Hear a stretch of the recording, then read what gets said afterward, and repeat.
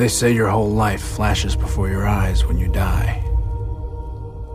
And it's true, even for a blind man. I grew up in Hell's Kitchen. The politicians and the real estate developers call it Clinton now. But a neighborhood, like everything else, has a soul. And souls don't change with a name.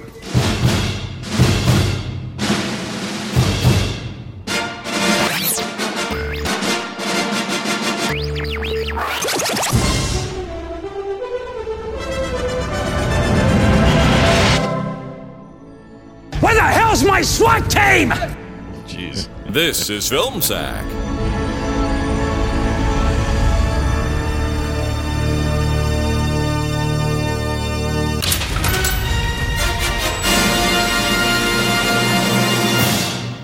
Oh, sure.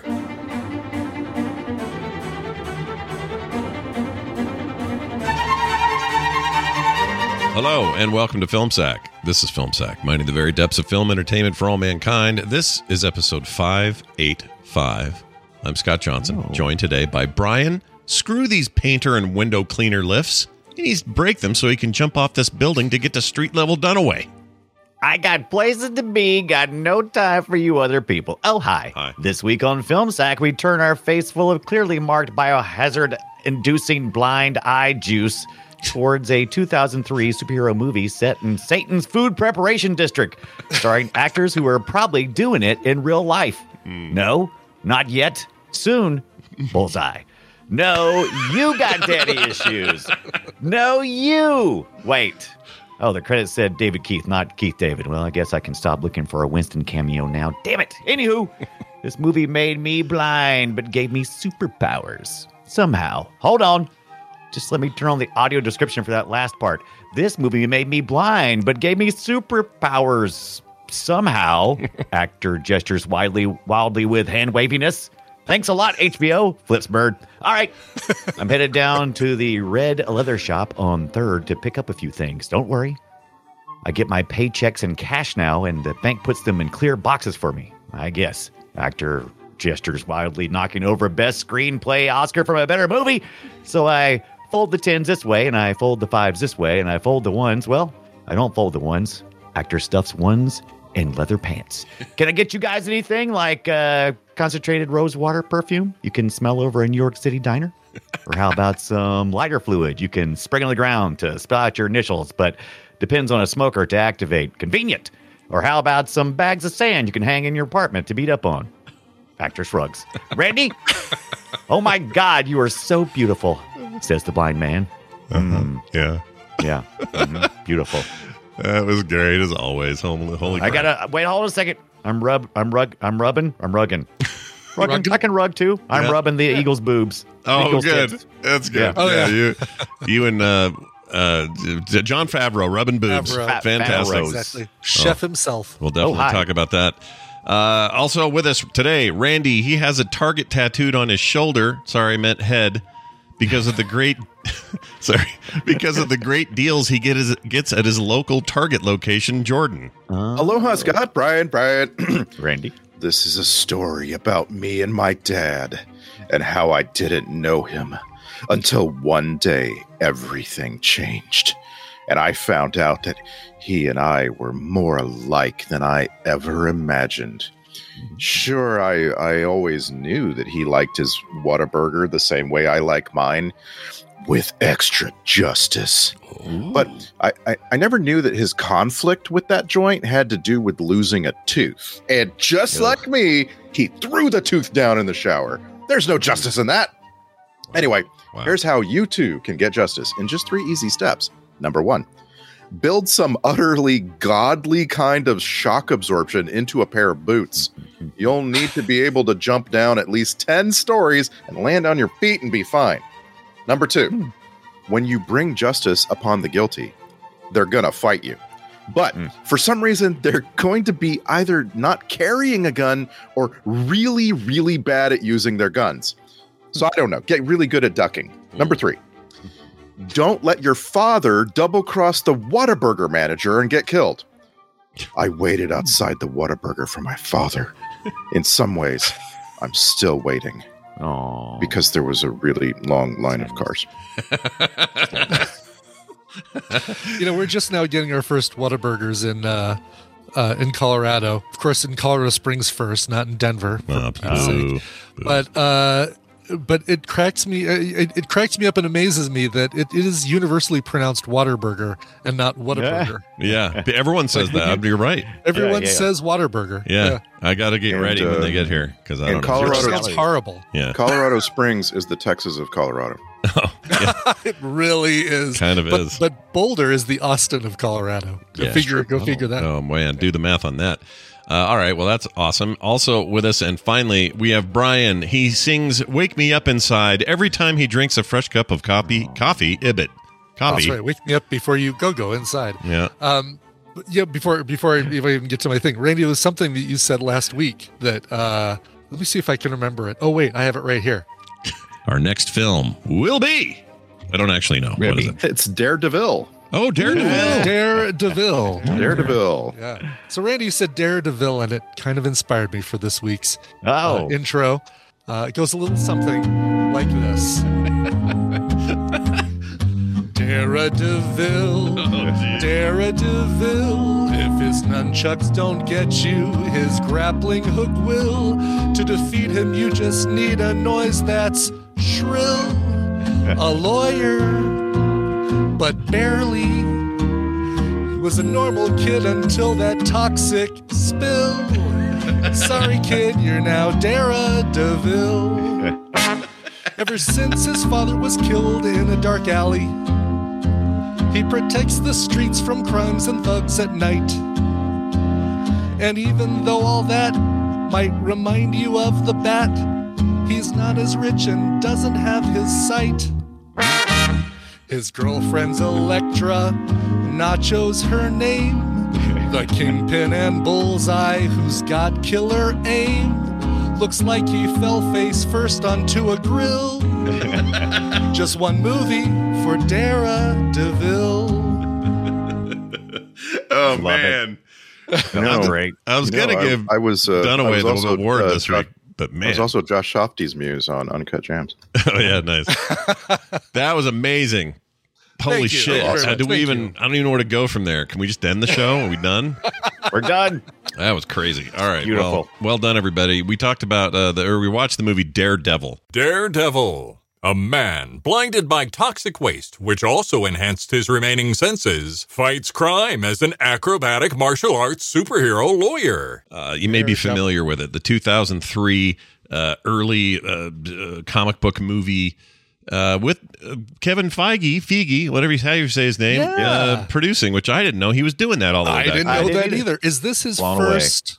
Is this the first movie, the Marvel-related movie, not MCU, that he was involved with? It's worth checking out. I wonder if he had anything to do with Spider-Man's or any of that stuff. Let's see. Kevin, let's just look it up real quick. Kevin Feige.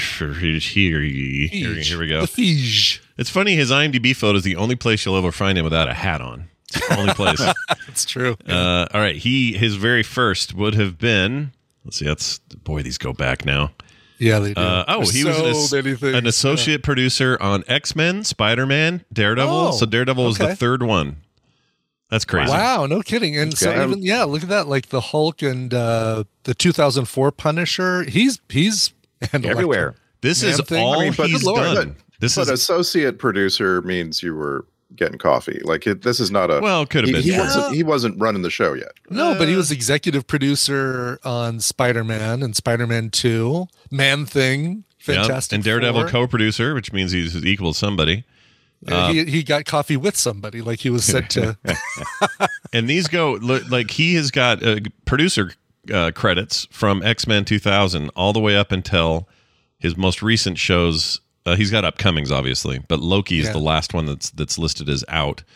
That seems weird. Something's missing there. No, Loki 2. Is that what it is? Oh, they're probably counting that. Loki 2, yeah, because they have What If Season 2. And good point. Well, does anybody know the difference between producer and executive producer? Like, do you? Let me rephrase that. Anybody in the four of us know the difference? Because I'm sure somebody out there does. Everything so that's kind of it's just a title. Basically, it could mean anything from you funded the movie to you made a deal or your consultant. There's a million different hats that a producer can wear. There's They're kind of absolutely responsible for putting the movie together financially. There's absolutely a hierarchy. Right. Absolutely 100% a hierarchy. And the credit you're given is reflective of your position in that hierarchy. Right. Executive producers are the ones spending the money and deciding how the money's spent. Yeah, they're the big shots, right? They can make some pretty severe decisions. And he goes back and forth because, like, for example, he's executive producer on, let's see, Guardians of the Galaxy Holiday Special and Black Panther Wakanda Forever. He's just listed as producer and PGA, whatever that is. Producer on, let's see, She-Hulk executive, Moon Knight executive. I'm just trying to find where he's not again. Anyway, jumps around. So looking at, there's a site, CELTX.com. The producer handles on-set logistics, management, and supervision, while the executive producer deals more with offset issues like negotiating contracts, communicating with investors or studios, and maintaining the business face of production. Kind of what Brian and Randy were saying. And so, Scott, PGA stands for Producers Guild of America. Oh, that just means okay. I wonder why it's in here sometimes. Registered with the guild. That's weird that it's in some of his credits and not others. I don't know why that. So you basically, like Brian was saying, you could do anything for a movie and be considered a executive producer versus being producer who's always on set, always dealing with the stuff going on right there. Right. While filming is going on. Yeah, I'm just saying Stan Lee was credited as executive producer of this film. We should be talking about him more than Kevin Feige. Yeah, but I don't think he did much. Like, he showed up and did his cameo. He probably had some thoughts. I mean, he might have been asked to make decisions every single day of filming. That's the question about the hierarchy. It is really more of a title because each person has their position, and certain stronger personality is going to have bigger draw in certain areas than others. Yeah, and I'm pretty sure vandalizing each of the window washing structures as he goes down. Have him so like if you're if you're a well-known established director, you can push back a lot harder against someone who's like a producer. Whereas, if not, you get pushed around a lot more. Well, and if the trivia is to be believed, he did not like the way this movie turned out. He thought it was too dour and too sad and too all these things. So I don't know that he had much to do with those decisions, best I can tell. But and this is a Mark Steven Johnson joint. Mark Steven Johnson climbs the ladder in Hollywood by writing some well-received screenplays in the early 90s, and then gets to take a crack at directing. And I thought it was pretty well directed. Yeah, I do too. Yeah, I guess there's a director's edition that's supposed to be like even better. I haven't seen it. That's what people said, and there's a couple videos that I looked at on YouTube that it looked like they're director's cut scenes, although some of it looked like, oh no, we did see this in the version that was on HBO Max. The original version is 103 minutes. Yeah. The director's cut version is supposed to be like 133 minutes, adds roughly 30 minutes to it. And I wish we could find that version in its entirety.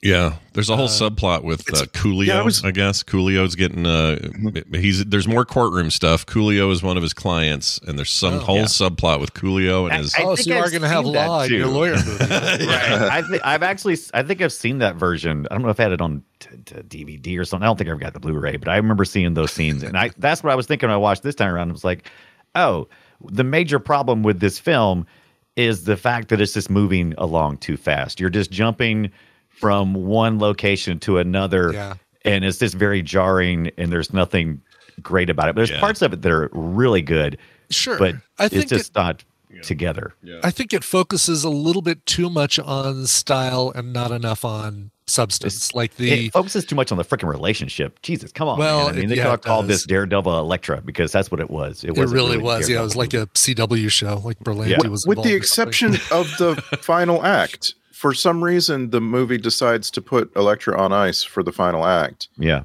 And, which is weird. Is she really dead? Is she really dead, or is that no? We got the next movie. Yeah, but was that next movie a prequel or comics? Okay. Just like in the comics, there's that they captured the scene where Bullseye stabs Elektra really well for the film, just like that famous cover, and just like in the comics, Elektra does come back, and I think that's what's hinted by. Ben Affleck smiling in the very last. Well, he says he gets the Braille Because that's what Right. he says. He needs that necklace to be Braille. That's the reason why I know she's alive. Yes, and he finds because it Braille, and then he's like, "Oh, Yeah. she's back," and so it's the kind of the tease. Oh, okay. Yeah. All right. Speaking Did you of- miss the bullseye during the credits? No, I watched Okay. that, and I actually really like that. Oh, I missed it. There was a post scene thing. Yeah. Yeah. Oh shit! it's I missed just- it. Credit just- stinger, Yeah. It's just Bullseye in the hospital. There's 2 armed guards outside the fully in hospital room. traction. Yeah. And he's completely wrapped up like a mummy. He can barely move in his bed. He's at Except 50 his points of eyes. traction. Wow. And there's a housefly bugging him, and he gets a syringe and throws it at the housefly and kills the housefly. Nice. Hey, well, no matter how banged up you get, that aim never That's right. leaves, man. You're always good at aiming shit. He made me miss. I enjoyed his performance, but maybe not in the way I'm supposed to. Like, I had a good time watching Colin Farrell chew up scenery. And an era where Colin Farrell was known for doing that. Like, this was what he did. And he's so much different now. He's such a much more refined actor now. He really is. It's just such a different world, and I guess age does that to everybody. But this was kind of fun to go back to after just seeing. I'd never seen The Lobster. I just watched that recently. Oh yeah. That's a weird movie. so weird. Yeah, It's so weird. And then the other one was this. and she's been Sharon. Yeah, and I Yes. loved him in that. I also just saw him in Yes. that 12 Lives movie, which he was excellent in. 13 And- lives. Oh yeah, that's right. Well, wait. you Oh yeah, forgot that's right. one. 13 Lives. You're right. Exhibition. You're Right, that one. yeah, the extended I edition just saw has the an extra sequel. life. That's a fantastic movie, and he's really good in it. And so it was kind of fun to juxtapose all of that like serious acting, like Oscar-worthy stuff, with this, which was kind of throwaway and ridiculous. And he still went all in, but I enjoyed it. I agree with you. I just couldn't stop noticing how they didn't get the characterization consistent. Bullseye in the very first scene is so like he's not even looking at his target. He's barely got his eyes open. In a bunch of other scenes, he's bug-eyed all the time, like he's Right. high on some drug. And then Oh, there's some scenes where he's too cool for school. He's just like walking with swagger. And there's other scenes where he's like jumping around like a jumping bean. And I'm just like, I don't understand why they didn't like give him a little rule book, Yeah. as an Yeah. actor. Pick a lane. a Yeah. branding guide for him to stick to. Yeah. There's so this scene, this feels like when things popped off for him. He takes off his hat. Here it is. I'll put it in the thing. When he does this, that feels like the moment where he's like, yeah, I'm a psychopath with a thing on my head. And when he was doing that, that was consistent. When he was like just sitting around or talking or hanging out, he was way too chill. Maybe it was drugs. By the way, I don't know. In that scene where he pulls his little hoodie off and we reveal the bullseye on his forehead, he takes those. He does a little magic trick and pulls a little, pulls the paper clip straight. Oh, yeah. Poor Clippy. And then he chunks him. He chunks him at the guy with the double chin. I'm like, he's not killing that guy. He's just stabbed him in the double chin. He can't die from that. Come on. Yeah, that would And just then he goes hurt. down. It would Yeah. hurt. That would just hurt like hell. It But yeah. depends on how far. Even that, you're. Well, I was measuring. There's at doing least a paper. tracheotomy. Yeah. There's at least a paper clip's worth of double chin on that dude. So I mean, Listen, even if you straighten it that's- out, Those are just the paper clips you can see. Yeah, you can explain it away. It's a goofball it's scene. the two guys get hired to do telephone polls, and Yeah. one guy says, or the foreman at the end of the day says, "All right, Bill, how many did you get done?" He says, "1." He says, "What do you mean 1? Look at Fred over here. He did 12." And he says, "Yeah, but look at how they're all sticking up out of the ground." of all the bullseye throw and hurt people things, you'd think it'd be the one through her hand that would bug me the most, but the one that really got me was the idea of a blunt nunchuck style weapon going into the chest and like far enough in to get your heart. That's freaking awful. that was pretty rough. The Nachos Supreme, yeah. Nachos. That Poor guy. old We've Nacho. seen him in like 1,000 movies on Film Psych. I swear that actor. Oh yeah. Yeah, what's his so name? many. Like you see all these people. Like the dude, one of Kingpin's right hand man is the guy from Seven who wore the. Yeah, that's the guy. Like, the Alien lust- 4 guy who's always freaking out, making a face, freaking out. Leland Orser. Yeah. Right, In right. in this one, We love him. He's a favorite of mine. I love that guy. He really. his is, name was yeah. Wesley. I thought it was also. His name was Wesley. Wesley. Currently married to Jean Triplehorn. by the way. Oh, really? Yeah, Huh. that guy. I wonder if at night he's just so weird and she has stories. I don't know. He seems like an odd guy. But the fact that he was a little too subdued in this movie was a little bit of a bummer. I wanted him to be a freak or die bad. Yeah, or something. sure. Yeah, and you talk about the longer version. By the way, that longer edition it gets an R rating for reasons. Like it's on purpose. Like the scene where Bullseye says he wants a bloody costume in the PG-13 version, he uses the F word in the R version, which. And he doesn't actually get the Bullseye costume. Hello, Which is a bummer. Yeah. What's funny is it looks like, according to the way the IMDb words this, the R version removes the love scene between Elektra and Matt Murdock. Oh, Really? Wait, what? Yeah. Really? Yeah, it says the following is a list of the changes between the PG and R-rated versions. The confession booth scenes between Father Steve and Matt Murdock have been removed. The love scene between Elektra and Matt Murdock has also been removed. I'm thinking, oh, they mean what was taken out for the PG-13 version. But no, then they say, added a flashback scene where young Matt is seen with his adopted mother, featured in the comic books. There are more scenes involving the Kingpin and his most vicious, at point killing 2 of his own bodyguards by breaking their necks. So...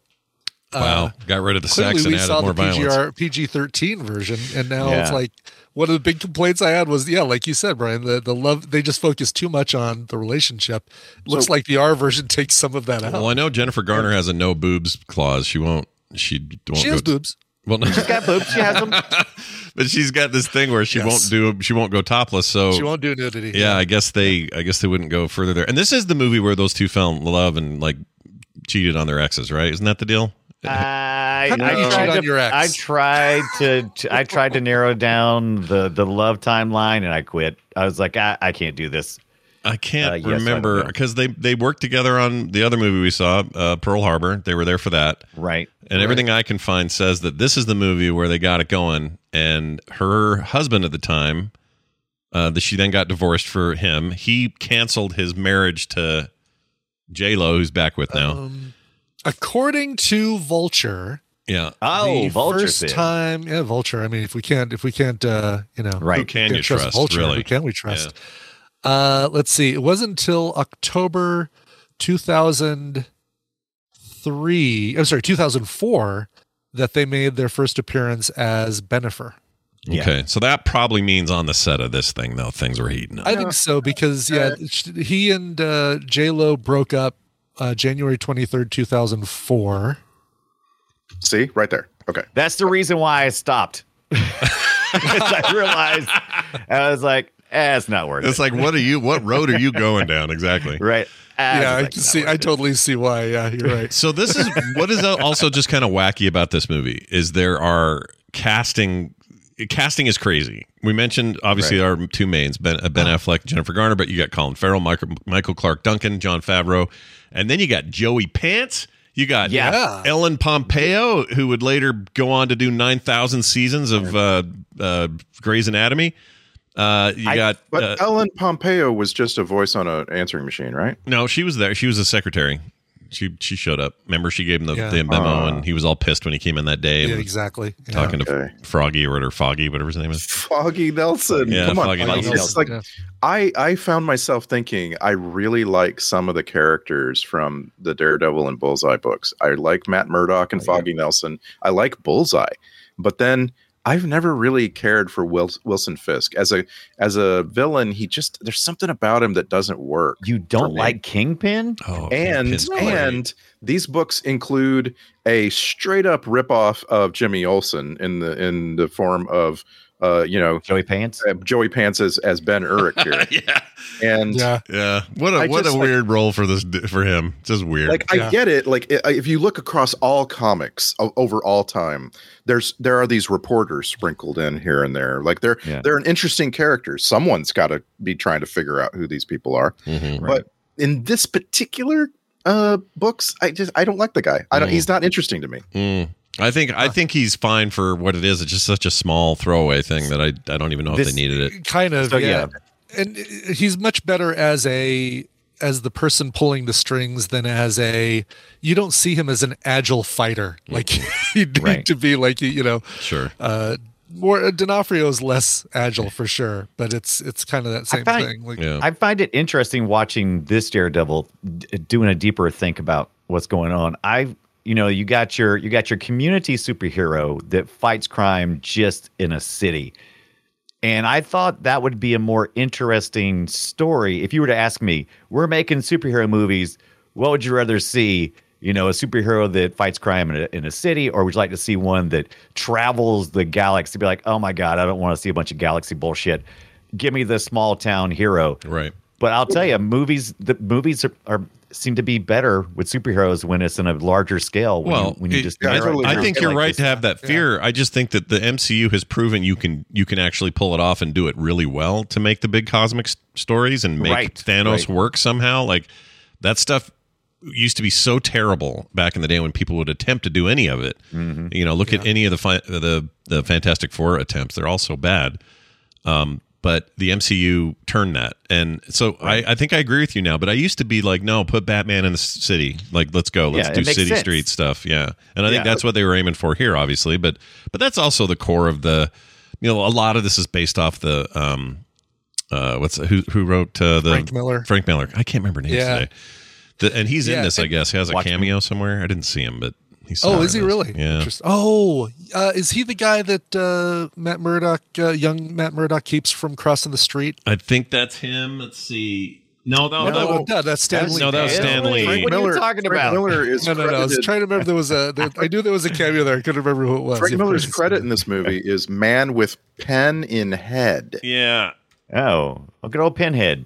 Yeah. Pen in head. Pen in head. There it is. Frank Miller, pen in head. Yeah, I don't know who that was. Did the guy get hit with a pen in the bar scene? Maybe. Bullseye? Yeah, I was gonna say, did Bullseye hit somebody? Or that's a good one. Yeah, maybe that was a deleted scene. Yeah. Oh, that's a good point. They took out Frank Miller's scene. But I just I want to get back to the previous subject real quick, because what I feel like this movie really proved to me was that the Defenders as a whole concept, and this is what Dunaway was just talking about, they are a local stories concept. And I really, really like that for serialized television. I just like it because you get to know the neighborhood. You get to know Hell's Kitchen. You get to know all the people around Danny Rand and Luke Cage and so on. You know what I mean? Mm-hmm. Luke Cage worked well. Yeah, and you just can't. Yeah. I don't feel like you can do it in a movie or even a series of movies. I don't think there could have been Defenders movies. I feel like it had to be TV. Yeah, I think that's fair. Yeah. I what I wanted out of this back in 2003, it kind of gave me then, which was just like, I don't know, all this Evanescence music that was in it. That was exactly. Everybody had a theme song. I was like, come on. I love the King. That stuff then, I thought, that was kind of the era for that. It felt right. I don't know. We didn't have any other examples. We had X-Men. That was about it. That and Spider-Man. And I don't know. It's what I wanted. Wouldn't fit with like a Evanescence soundtrack. Like the X-Men, Spider-Man stuff wouldn't fit with that. Real quick, by the way, Frank Miller is the guy you see dead as Bullseye pulls away on his stolen motorcycle. He took Frank Miller's. That was Frank Miller's. As a close up of his face, I don't know why it didn't ding with me, but all right. I was looking for it. Talking about like you're saying, the cosmic stuff versus kind of the gritty.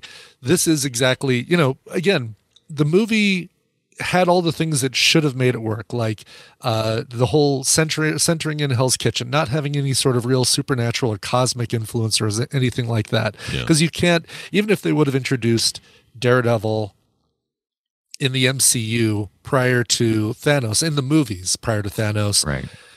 Seeing him fight Thanos would have felt kind of like, oh, okay, well, that's like a gnat taking down a bull or something like that. Mm-hmm. Yeah. Obviously, it's the MCU thing. They'd have him team up with Winter Soldier or something else, like to make the two of them more powerful. But when they do, and they're putting, we're getting Daredevil in the MCU proper on Disney with Born Again, I think later this year. Yeah. Which then makes him a contender for things like the Kang multiverse saga and stuff like that. Yeah. I hope they maintain the grittiness of the Netflix thing without. Yes. I don't know how they're going to do this. Yeah, I'm just without concerned. sanitizing it for Disney, basically. Yeah, I don't want him to get too goofy with it because Daredevil is that character for me, and my first exposure to any of those stories was the Frank Miller book, and I remember thinking, well, that's just Daredevil. So I know he's had lighter fare before, but his treatment of it's kind of like Batman. Like Frank Miller has, depending on your opinion, either improved Batman and Daredevil in huge ways or ruined them both. I don't know, it depends on where you land, but he changed those two characters forever with his writing and will always be remembered for that. And I that's how I see him. So I want him to be this do-gooder daytime lawyer helping only people who really need help, helping only the innocent, and then getting revenge at night. And I want it to be gritty. I want that. No, I disagree. So there's a scale. There's a scale of like darkness and bleakness, and Daredevil is not on the Jessica Jones end of the scale, right? Yeah, right. And I feel like you can do that. You can have people like Jessica Jones be in a really bad place, and people like Matt Murdock be not as dark, not as as violent. It doesn't. I need somebody to step up and manage Matt Murdock, who's got a little bit of money and can tell him to brush his hair. I mean, it's just all these. Well, that's how he's portrayed in the series. In the TV series, he's portrayed as being pretty dependent on Foggy and others. Yeah. And I prefer that. I think I do too. Yeah, I agree with you there. I don't want so here's my complaint. I think that this tried to be Batman for Marvel at the time. Yeah. And if you didn't get the Batman, the fact that he's got like almost like bat powers. He didn't have like a Daredevil power. He has like a bat power. It's so much Batman. But you gotta remember, like, this is, in the comic book anyway, you went from Frank Miller making Dark Knight, which grittied up Batman Forever. Right. Not the movie Batman Forever. And then for all time, I should say. Maybe. And then he swings into this and says, hey, let's do this over here at Marvel. And he does kind of the same thing. So I both like that and I'm mad about that because did we really need to do that? I don't know. Mad. Like at the time, Marvel was suffering and DC was winning in comics anyway, and so I get why they wanted to do it. Anyway, after all of that, like what do I want out of Daredevil in a movie or in a Defenders? Maybe they ultimately make a Defenders film or something. I don't want it to be this dark, or I don't want him to try to be this dark. I want him to try I was to agreeing have. with that. Actually, I'd like to see a Defenders film. I thought the Defenders, the Defenders Netflix thing was really good, and it was. They took the kind of, better than a lot of people think Iron Fist stuff, and made them a lot better for the Defenders. Yeah. Oh, for sure. Yeah. I just want to make a case for Iron Man being Marvel's Batman. Because Iron Man has vision, he can see, and a lot of what Batman does is look around and see things, and he's in the shadows. Yeah, he's a detective. And Daredevil it's always been a stretch. It's always been like you're stretched as thin as you can get on plot because he's constantly perceiving things he really shouldn't be able to. Like even if he has supernatural hearing, right? Like the best hearing in the universe, there's things that he perceives that he shouldn't be able to. Whereas Iron Man, billionaire playboy, lots of gadgets, like there's a pretty strong connection. But Iron Man didn't start out as Marvel's answer to Batman. Also, Iron Man started out as this other thing. Isn't it pure hooch that the goo got into his eyes and that's what made him blind? There's something else in the comics, right? Yeah, that's totally added for the comics. I'm trying to remember what Daredevil's how he actually lost his sight in the comics. Yeah, because I don't think it was this. Fell and hit his head on the toilet. That would be. I know they covered it. I'm sure they. Yeah. They said if you don't stop that, you'll go blind. Yeah, sure enough. Dad, I can't see you, Dad. But he was so good at it. He has extra sensory power now. Yeah. All right. So in my comic collection, there's one where Matt Murdock is a kid and he sees this truck speeding toward a blind man crossing the street. Okay. Right. And so there's already the blind man out of the way, but and then the truck is carrying radioactive materials. That's right. And it's very similar to this movie. Like it's not at all off. Yeah. I know that stuff can change. Obviously, even the MCU does all sorts of changey things. The important thing in the comics that I feel like they really missed the ball on here is that as a blind boy, he's trained by a martial arts master. Yes, that's what I missed. Yeah. And I felt like it's necessary because, like, they even say Electra, Electra, hey, how'd you get all this power? Well, I was trained by a bunch of different senseis. And they're going to show you that in the movie, in the Electra movie. They're going to show you all of her training, which was given to her by other people. She doesn't learn it on her own, like this Daredevil guy in this movie. Yeah. Sorry, I got to ask this question because Brian Ibbott also put another picture of Bullseye in here. Oh yeah. Yes. I have this question. So the having a tattoo or whatever the frick he's doing on his forehead. It's like an imprint. I mean, it seriously is like a scar. Yeah, like he branded. He carved a bullseye on his like forehead. somebody branded it. Those kinds of decisions in hero stories always drive me crazy. Yes. Because basically you're establishing something that should be meaningful or permanent or something that just disrespects the origin stuff so much. And I know it's hard to do everything. You can't have Wolverine in his yellow and brown with his giant winged out head and all that. Like, that would be ridiculous. But you can be a little closer. You don't have to look how the Captain America stuff looked great. Yeah. When the stuff, and they even showed, like, that first movie does a great job of saying, here's what his costume looked like when he was performing with the USO and traveling around. Yeah. And that was clever. And that's what you think these costumes are going to look like in these movies. But hold on. Here's what we can make it look like with armor. His World War II costume is still one of the most badass things MCU ever did. I freaking love that. For sure. Yeah. It's a matter of just saying, all right, what's the purpose of the costume? It's to protect the hero and also protect their identity, but most of all to protect the hero. So you need armor. Yeah. And whether that's blue armor or leather armor or black armor, you've just got to make it look like armor. And that's or some kind of leather fetish armor. And whatever. They made a couple steps back with Avengers, in my opinion, with that thing, because his blue pajamas in that movie are bad. They are bad. Yeah. But they fixed it right away with Winter Soldier, so it's cool now, Steve Rogers. You're all right with me, buddy. You're fine. Yeah.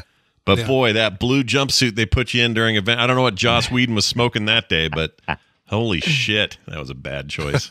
I want to say out loud, if you can erase everything that you've seen in the MCU the last 20 years and like just reset your mind and watch this movie, I think you're going to have a good time. The movie sets out to entertain you. It does that. It has some animation. There's some I forgot about those jumpy animation weirdo character things they've done. They did a lot of that in Spider-Man too. This is Fox, of course, but it was weird. Yeah, weird, but I liked it. I also think we're finally far enough past the 2000s that we can identify when something is very, very 2000s-y. And this is it. This is a great example of what fighting looked like, because there were all these Hong Kong and Japan films coming into the States and causing us to think, oh, when people fight, they do this, they fly around a little bit, and so this movie apes on all of that. A lot. Big time. Big time. And it didn't look some of it looked fine even today, but a lot of it looked really, really, really bad. Like he looked like a little rubber CG monster running up the side of the buildings, and that just didn't look good. When he was oh my gosh, when the scene where Bullseye gets all the pieces of the broken freaking glass and starts hucking him, and his way is just jumping backwards to avoid it. Freaking what the F? But jumping backwards has never been an answer to anything. Yes. It's always what you do. But yes, I too have seen The Matrix. Thank you, Mark Steven Johnson, for reminding me of how great The Matrix was. Yeah, there was a bit of that in there. It kind of bugged me, but whatever. Like, at the time, it's fine. This is not a terrible film. I want that to be clear for people. You know what? It's a lot better than I remembered. I saw this in the dollar theaters right after it came out in regular theaters, and then moved to the dollar theaters for whatever reason. I wasn't seeing Marvel movies day and date back then. I don't know. Yeah. But burned, I guess, too many times. You'd be more wary back then than now, I guess, for sure. I bought the DVD. It came in 2-disc set with Elektra. I don't think I've even watched Elektra yet, so I'm waiting for us to watch that. I actually like Elektra. Yeah. Oh man, I can't wait to swing back around. I have memories of Elektra being better than Daredevil. I remember being disappointed in Daredevil and being like, okay, this isn't so bad. Really interesting. Okay, I'm excited to get to that finally because I already have the answer to that. By the way, if you want to know why I like Elektra more than Daredevil.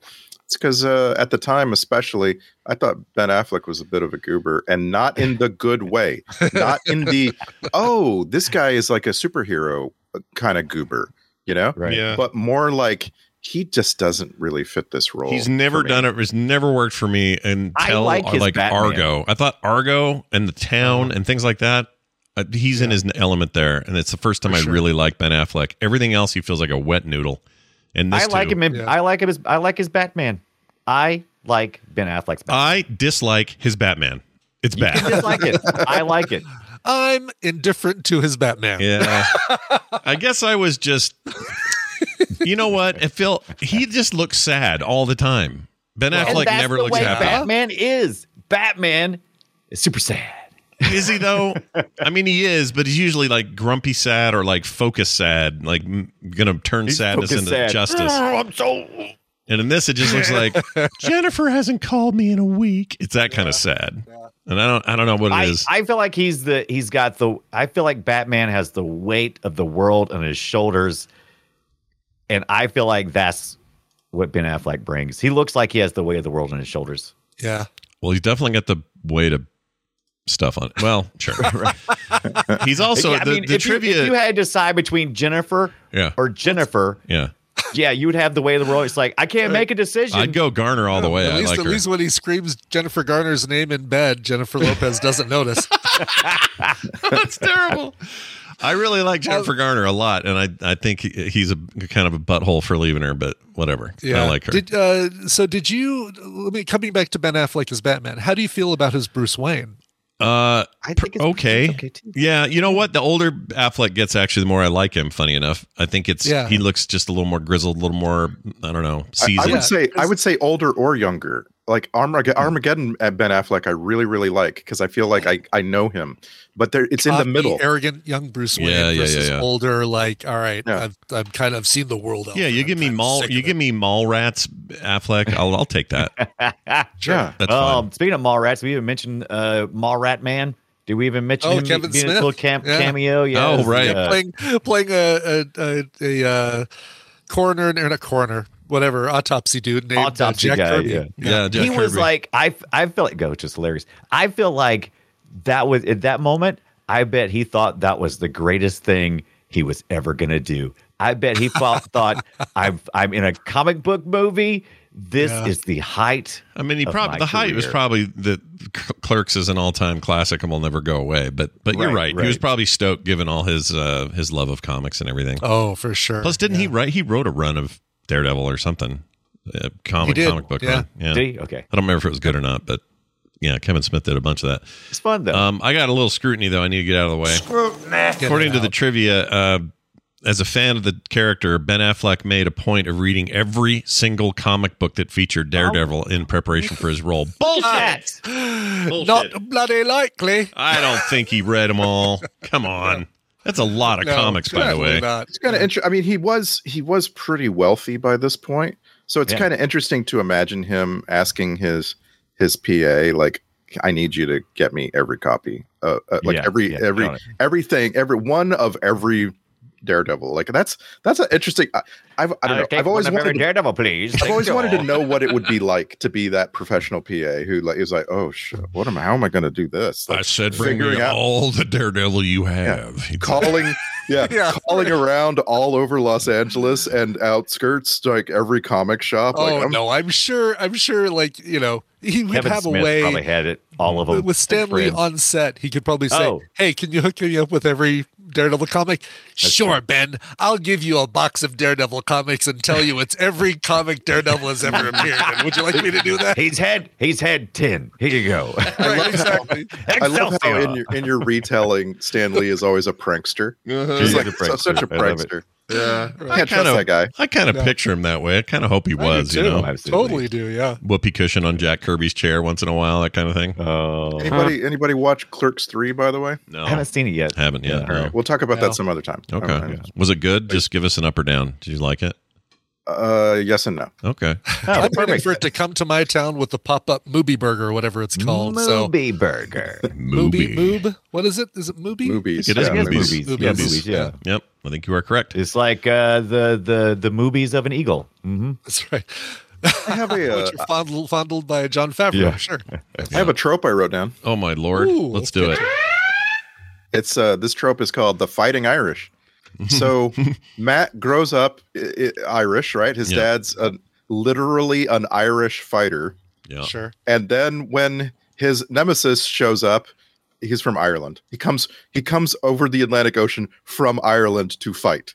Yeah. I love that. I love that. Yeah. It's the funniest thing in the movie. That to happens me. a lot. That trope is very common. Yeah. And maybe that's because it was common. Like, is there part of our history where, you know, a bunch of Irish had come to America and then just boxed their way to freedom or whatever? I don't know what. I don't know what they did. You ever Yes. seen that? You never seen that one movie with the Leonardo DiCaprio? Yeah, That thing, right? with the top hats. What's that called?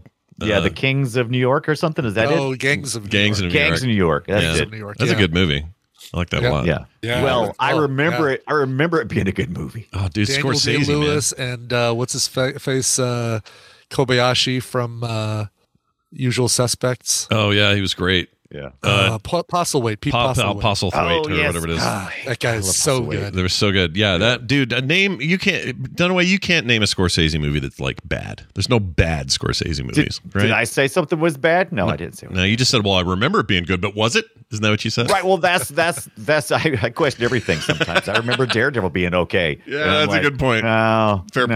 point. That's a fair point. Yeah, Well, I mean, where did the University of Notre Dame get their mascot? Right, they're Yeah, like right. literally called the Fighting Irish. that's true. Like there's That's a good point. there's clearly something at there. Like and in this movie, and in most Daredevil stuff, Matt Murdock himself, he literally carries a shillelagh. I mean, it's not exactly a shillelagh, but it's pretty close. It's shillelagh adjacent. for Yeah, sure. exactly. Yeah. And he's got, and the only person who knows his true identity, at least for most of the movie, is his priest, his Irish priest. Yeah. Who's like, Not in this movie. Everybody knows. you need to stop going Well, out when there you're and blind- doing. Yeah, go ahead. Yeah, when you're blind, you can't figure out that pretty much everybody knows you're Daredevil. Yeah. Am I doing a good? Did I forget to wear my mask? I think I forgot to wear my mask. Everyone except his best friend. Foggy is never on the case. No. He is Yeah. so busy looking at girls in the coffee shop. Right. Never love- gets it. And I drinking did his love mustard Favreau's. coffee. Yeah. I did like Favreau's portrayal here of his friend. No, he's So I great. did like that. Favreau's always great as that second dude. I mean, he did it again in Iron Man. He's just Yeah. that guy.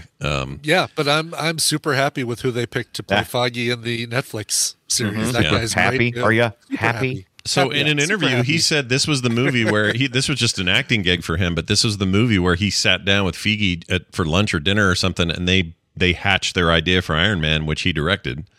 Favreau. 5 years later, right? Yeah, I'm not sure you would have had that. Well, let's see. 08? Yeah, 5 years. Yeah. So I'm not sure you'd have had that without them coming together here. So maybe we're really grateful I think, for 03. I think this actually was a really good seed for what was going to end up turning into the Marvel MCU. I agree. think this is. The more I read and looked into it, I was like, wow, they were really trying some things here. They found out what didn't work, and they But- said, let's make a plan. By the way, this is the 5th entry of Marvel movies to make it to the big screen. Do you guys know the others? Let's do a little contest here. Let's start with Ibbot because he's really into this stuff. So where? Sure. What are So the, wait. So fifth entry of Marvel movies to Yeah. make it into theaters. Yeah. So X-Men wasn't as X-Men before this, The X-Men was before this, First so one? that's one of them. Yeah. Yep. Yeah. but not X2. Not X2, right? that was after this.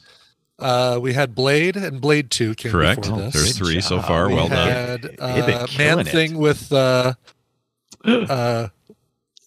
first Man Thing. Did that make it to theaters though? I don't think it did. I didn't even did it think not? about Man Thing. I thought Jesus. Man Thing went straight to like TV or something. Howard the Duck, of course. Oh yeah, that's on there 4. Wow. All right, so you're missing and the one. First Spider-Man was. First Spider-Man was before this, right? Oh, you know what? You're right. And so was the second one, Spider-Man 2 and 02. So Was- this is actually 6 if you count Howard Was, the Duck. was Dolph Lundgren named? Oh, Punisher. Punisher, right? Right. correct. And, yeah, And then Captain America 1990 did make a limited release in the U.S. So. Oh, I was about to say, did that actually was make with the helmet, theater? right? Yeah. His helmet, his motorcycle helmet. Yeah, dude. And what a He jumps piece out of of the back shit. of the van. Yep. What a piece of shit that is. Go look that up, everyone at home. If you haven't seen that, it's great. I think it's kind of weird that in the 2 years before this, we had an X-Men movie and a Spider-Man movie. Like, I wouldn't have expected, given, Marvel's entire oeuvre, to then do Daredevil next. Like, it just it feels like such a right turn when you're, X-Men, Spider-Man. Yeah. That's why I was. You look at how well those did, and maybe they felt like let's if we're going to experiment, let's not experiment on one of our bigger characters like Hulk or Thor or something like that. Let's do. Hulk did come out a few weeks after Daredevil, so Was it that They short? were working on it. Yeah, the they were Eric working on it. Banana one. Oh, that was 03. Yeah, Eric you're right. Banana. And then very next year, Punisher would get their remake the next year. I have a With, love-hate for that Banner Hulk, by the way. I'm sorry. I kind of like it. You know what? There's things that they did really well. I feel like the comic book look they tried to do with it with panels and Yes. dot printing We were kind of still look. we were really, still experimenting. yes, but listen, you put Jennifer Connelly. Hey, another Jennifer in a film. I'll watch it for sure. That's true. And, That's a guarantee. Yeah.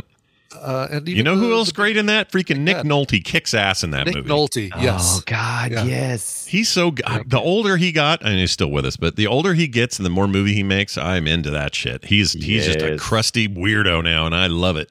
I'm all here yeah. for it.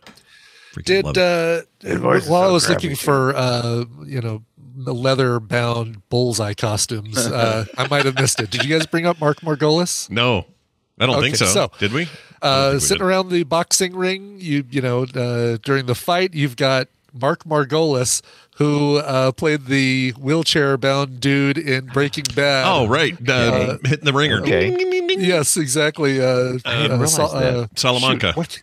Salamanca, thank you. Yeah. He's There while- uncredited, though. while the bells ringing in the boxing match. and He's in a ton of stuff, but he was totally He is. uncredited in this, which is weird. He totally was. Yeah.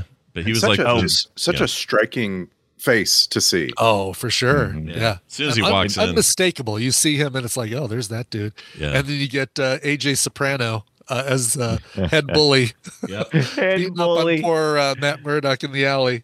Yeah. Oh, he's in that That was some new, BS, by the way. Oh, what? Sorry, go ahead. What'd you All say? of his BS with the blind kid. There's no way, no one would ever believe he's blind. I'd be like, this Right. guy's not blind because Right, he's exactly. like As soon cheering as he for his starts doing dad. stuff.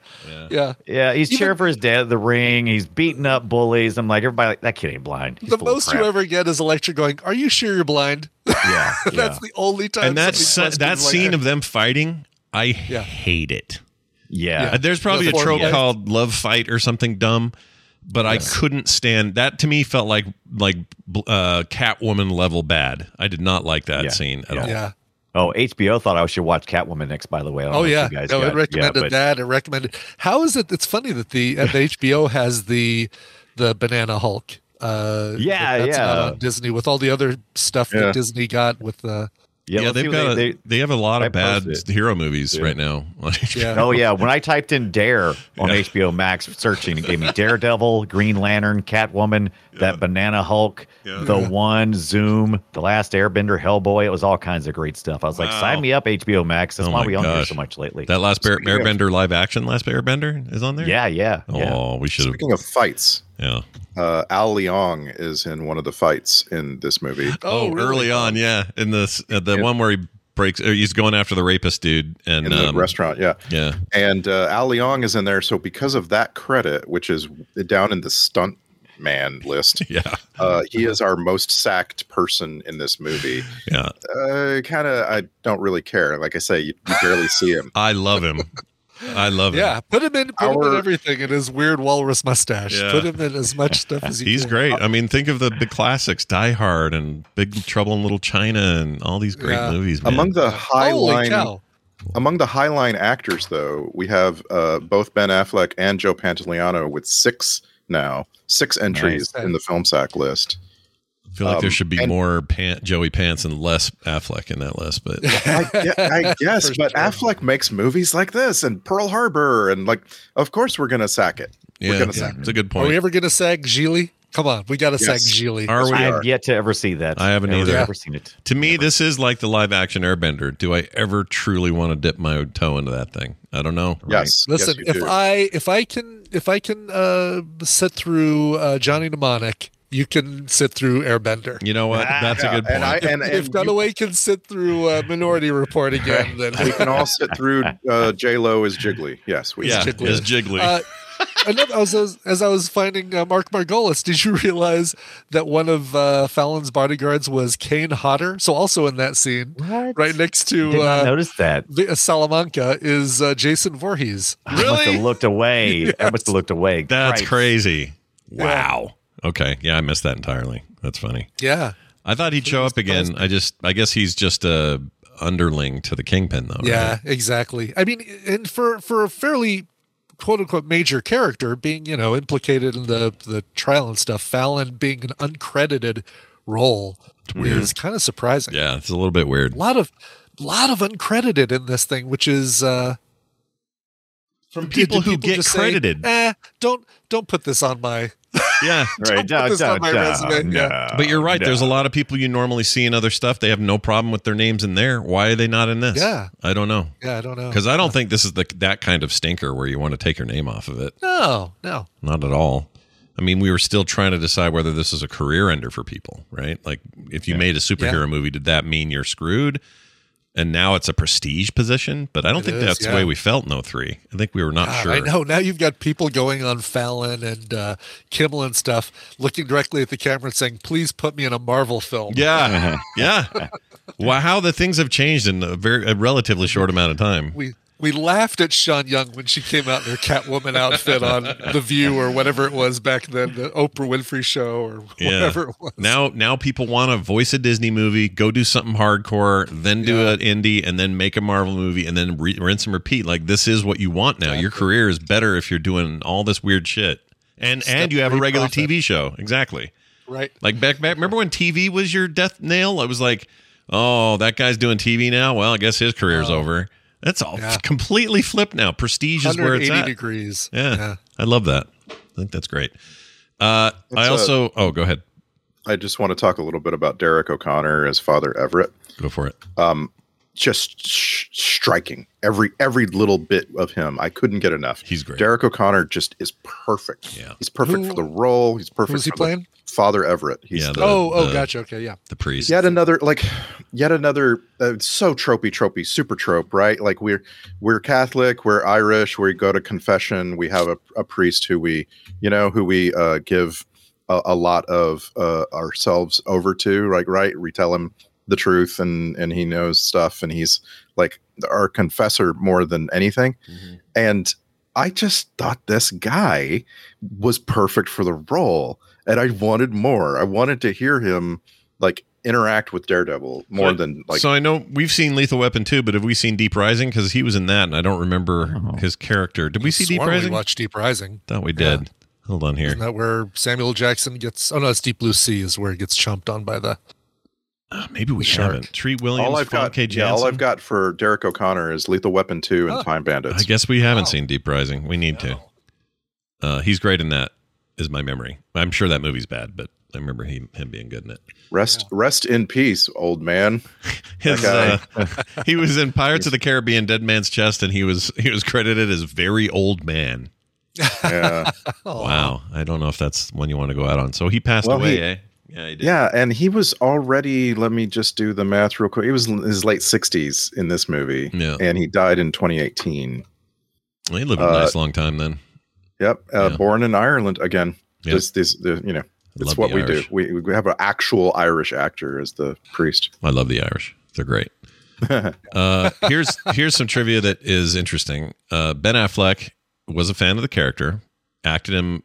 But acting as Matt Murdock, he says, was so unpleasant of an experience that in November 2006, he stated he would never reprise the role, having felt, quote, by playing a superhero in Daredevil, I have inoculated myself from ever playing another superhero. Wearing a costume was a source of humiliation for me and something I would not do again.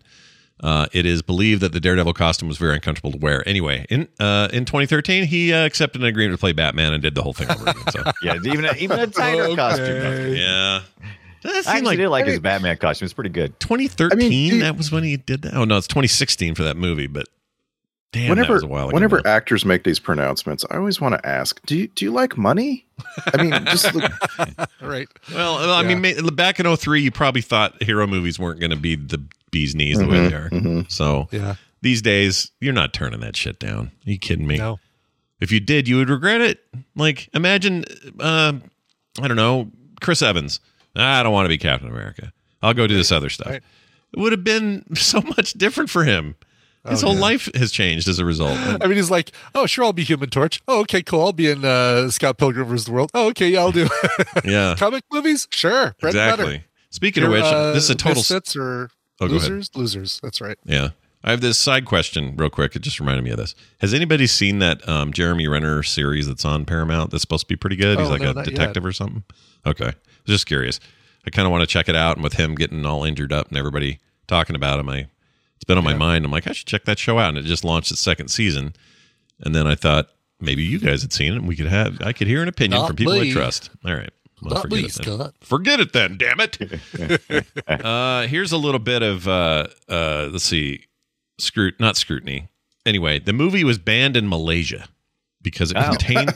Here's why: it contained the word "devil" in the title. They're pretty hardcore about that. Okay. Hellboy in 2004 was released in Malaysia successfully because they changed the name to Super Sapiens. Oh, geez. Oh, that's pretty Sapiens with an good. S, I guess, because you got many sapiens in this film. Yeah, there's Abe There's Sapien. indeed super. Yeah, that's really stupid, but whatever. I assume it's a religious thing, and I have no idea why they don't like the word devil. But we've often enjoyed the other countries with their other language names for the movie. Yeah, this one is really they really stuck with the name Daredevil around the world. Like, there's not a lot where they changed it. In fact, it's in the U.S. The director's cut was given a subtitle. It's called Daredevil: A Daring New Vision. Wow, which is terrible. That's terrible. That's a better tagline for lens crafters, not a movie. Yeah, that's awful. You're a blind superhero in about an hour. Have you ever heard so much Stained music in a movie recently? My gosh. 2000s as AF. 2000s AF. I used to really like Stained, but I kind of don't like them as much now. I feel like they're just, I don't know. There's just a lot of like, I'm really grumpy. I'm on the grumpy side. Like, they're just grumpy. I'm interested that you came away with Stained from this. I came away with Hoobastank. Yeah. And that song by The Calling, for some reason, that really stuck with me. Oh, well, the Evanescence ones are obvious, but yeah, they're all of an ilk, right? They're all of a time. Yeah. That kind of overwrought metal, metal thing. Yeah. There was a Fuel song. So angsty, and we've got to get it out in musical form. Yeah. Of course, there was a Moby song. You can't make a movie between 98 and 2006 without a Moby song. That's true. Yeah, Moby was all up in it back then. Now he just does TikToks, and that's fine. Oh, speaking of TikToks and Daredevil, everybody see Jennifer Garner working out this week? Yes, her post. Yeah, I posted in the Discord. She's hardcore, dude. Yeah, she is 50 years old. Yeah, she was born in 1972, and this is a video of her at home in her home gym working out, doing her daily routine. And she looks 25. Yeah. It's insane. No, she's disgustingly lovely for her age. And she appears to have very little work has done. She looks great without makeup. She's like the epitome of what I want to look like Jennifer Garner right now. Is what I want. You know what I'm saying? Scott and I are talking about two different things. In this video, she is doing the workout of a teenager, and she's 50. It's insane. Yeah, you need to see this. She's buff, she is moving and jumping like she's doing those flat stand jumps up, upward. She really looks like a college athlete. I'm blown away. She's awesome. It felt like trickery. No, she's awesome. She seems like they have pretty good kids too. I like their kids. Real quick here, I'm going to post what I think the Daredevil costume should be. That's the bullseye. Or bullseye, yeah, sorry. The bullseye costume, Yeah, sure. that should be it Perfect moving big forward. Giant. I want a guy. Yeah, I just want a nice. guy in jeans and sneakers wearing a giant target on his chest. That's what I And he want. needs to wearing wear a dartboard. an Irish bowler hat, a green Irish bowler hat. Yeah. And smoking a pipe. Yeah. And just I always want to say to Bullseye, if you never miss, why do you need to get so close to people? Like shoot them from a block away and they can't even see you. Yeah. If you never miss. Yeah, that's right. I was just glad they didn't play House of Pain. I was just how did they not play that here in this movie? That's a with little everything else shocking. they Yeah, had now going that you on? say it. Yeah. Why didn't that happen? Wasn't that in the well, that was 90s though. The Crow. The Crow had Yes. Sure. dude, they're making a new Crow. Is that a thing that we are excited about or concerned? What do we think of watch that? it. I mean, I'll watch it. Okay. Because there was an era there where the Crow was badass, and if you liked The Cure, you were watching The Crow. And Yeah. I'm so indifferent. I'll forget that you told me this about 5 minutes from now. yeah, I mean, it's a fair point, but once in a while I go back and read the original comic, that old indie that's based on. It's really, really good. Yeah. It's awesome content.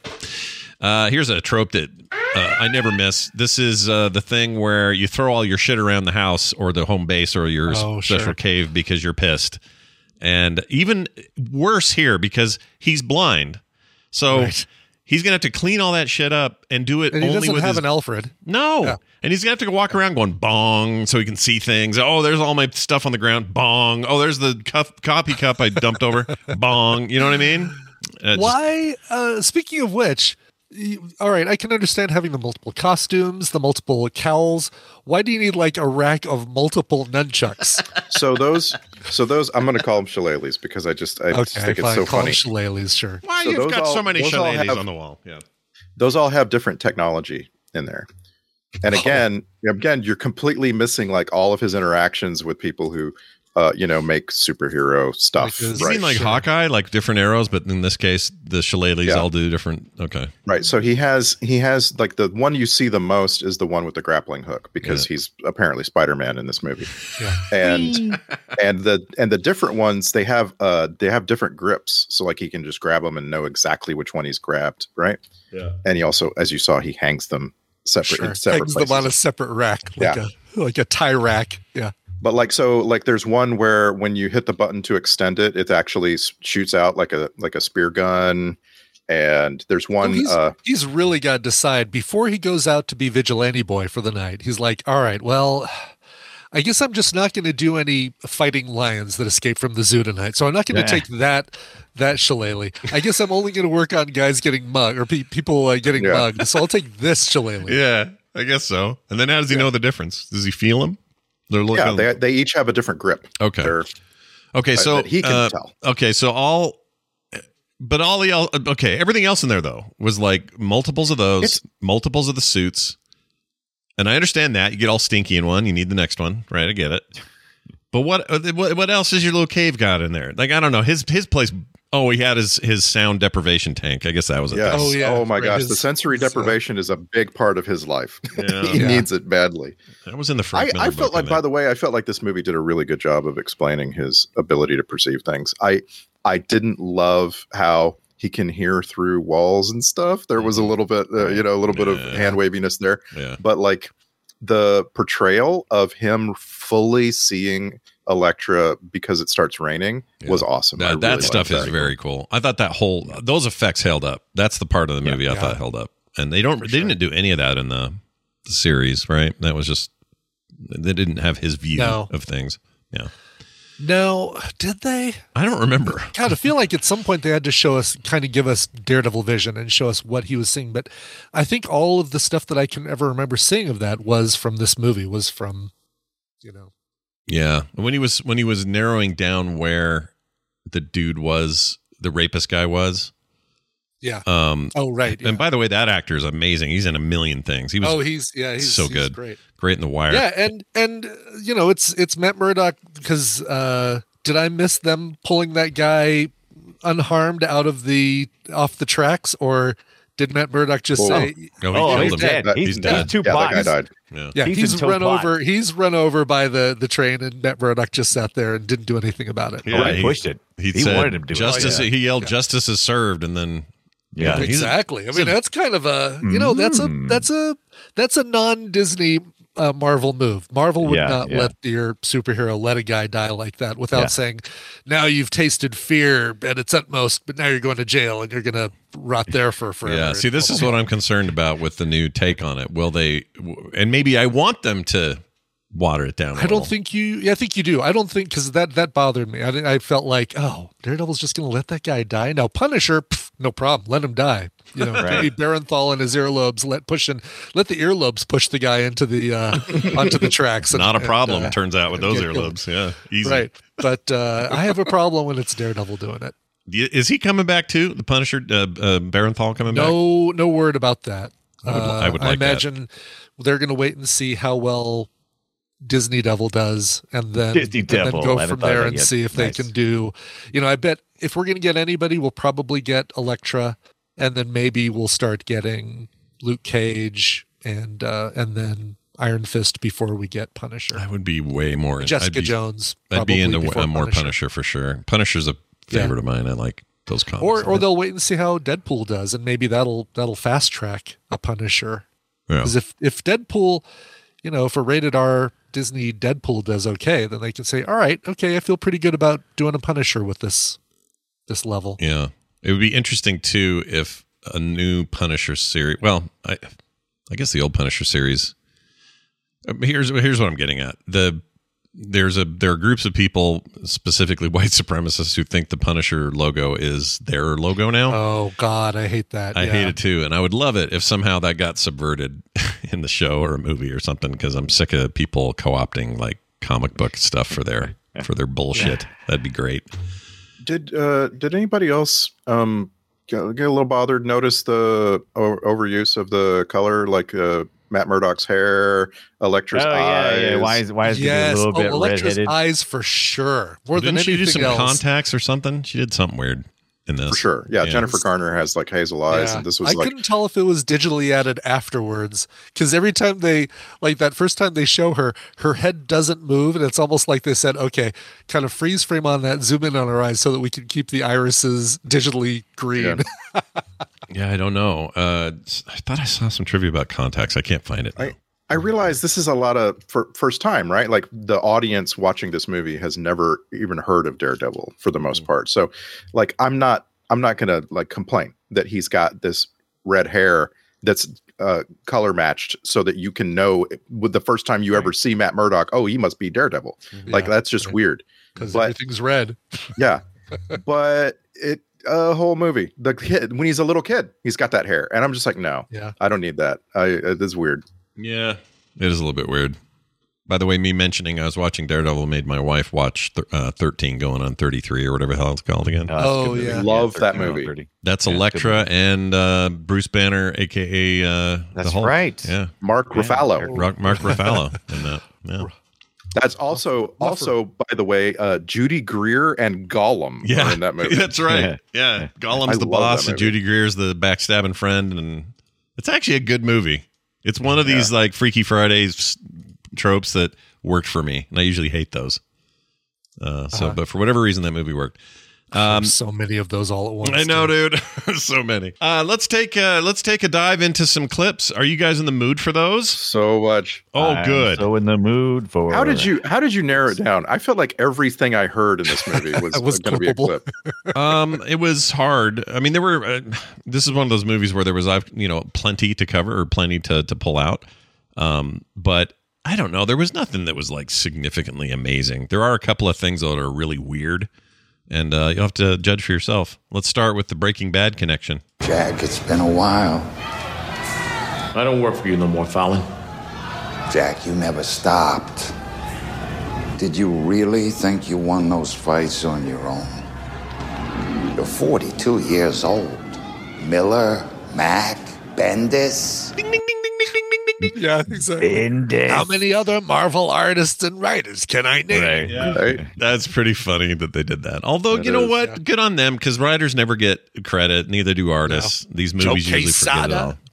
Joe Quesada. Remember when you beat Bob Joe Layton, Quesada? Mike Golden. Who else have we got? Do you remember when you beat Jim Lee? I love that a 97-year-old man says, "You're 42." Like it's like a terrible insult. Yeah, what an awful thing 42 is. Here's Favreau in the house. Yeah? Here's what I don't get.